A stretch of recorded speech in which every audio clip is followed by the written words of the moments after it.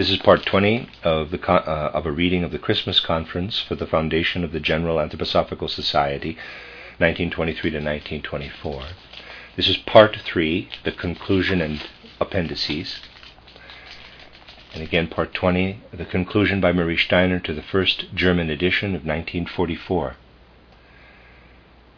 The work that now began, without the interruption of even a single day, was at first devoted to medical knowledge. Its scientific aspect had to be filled full of genuine spiritual forces.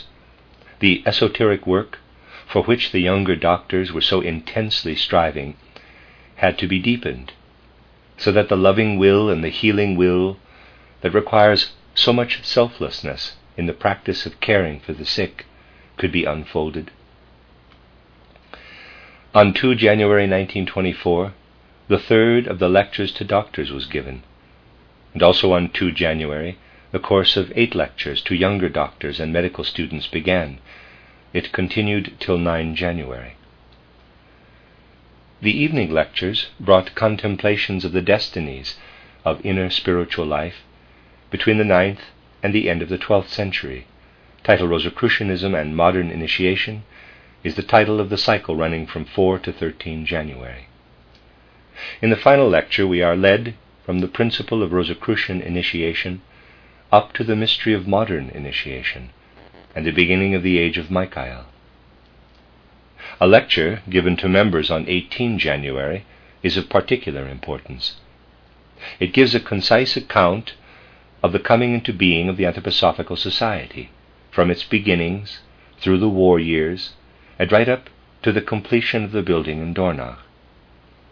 In opposition to the institutions being founded chiefly in Stuttgart, and to the work of scientists who join the society in considerable numbers, there arises the will to destroy it, held by a well-organized coalition of opponents. The gauntlet is thrown down when the Goetheanum is burnt to the ground, and finally we come in view of the newly created world situation to the new founding of the society as the General Anthroposophical Society. The question now demanding an answer of us is, how can anthroposophy be represented before the world? That lecture of 18 January culminates in this question. It also gives us a greater understanding of the coming inauguration of the classes. And in order to provide a firm basis for the spiritual schooling to be striven for, 9 lectures give new aspects of a deeper penetration into the nature of anthroposophy, made possible only by the work of many years, under the modest title of Anthroposophy and Introduction.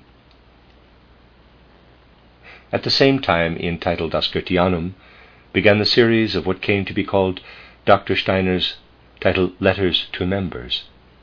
In these, he endeavored to awaken and strengthen people's sense of responsibility for the forming of the life of the society and of what went on in the different branches.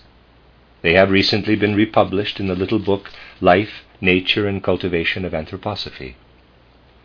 From this foundation, Dr. Steiner goes on to what he describes as the special fields of the different sections at the Goetheanum. In the first few essays, under the title The School of Spiritual Science, he turns first to the promotion of the medical work, with which he was, at that time, particularly concerned. Then he goes on to the tasks of the young people, who search with such yearning for a spiritual view of the world.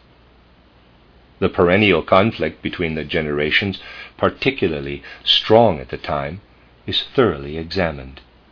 Youthful impetuosity, now emerging to the full rather exuberantly and immaturely amid the strife within the society, is given an orderly field of work in the newly to-be-founded section for the spiritual striving of youth. There follow other brief discussions. Since a new edition of these essays has been long awaited, this seemed the appropriate moment to bring it out as a continuation of the proceedings of the Christmas Foundation Conference.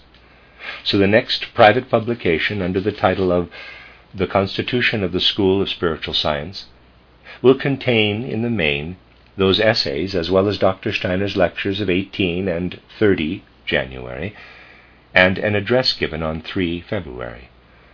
They treat of questions of dividing up the school into sections, and of the special significance of belonging to the class. That's the end of the conclusion by Marie Steiner and the end of part 20.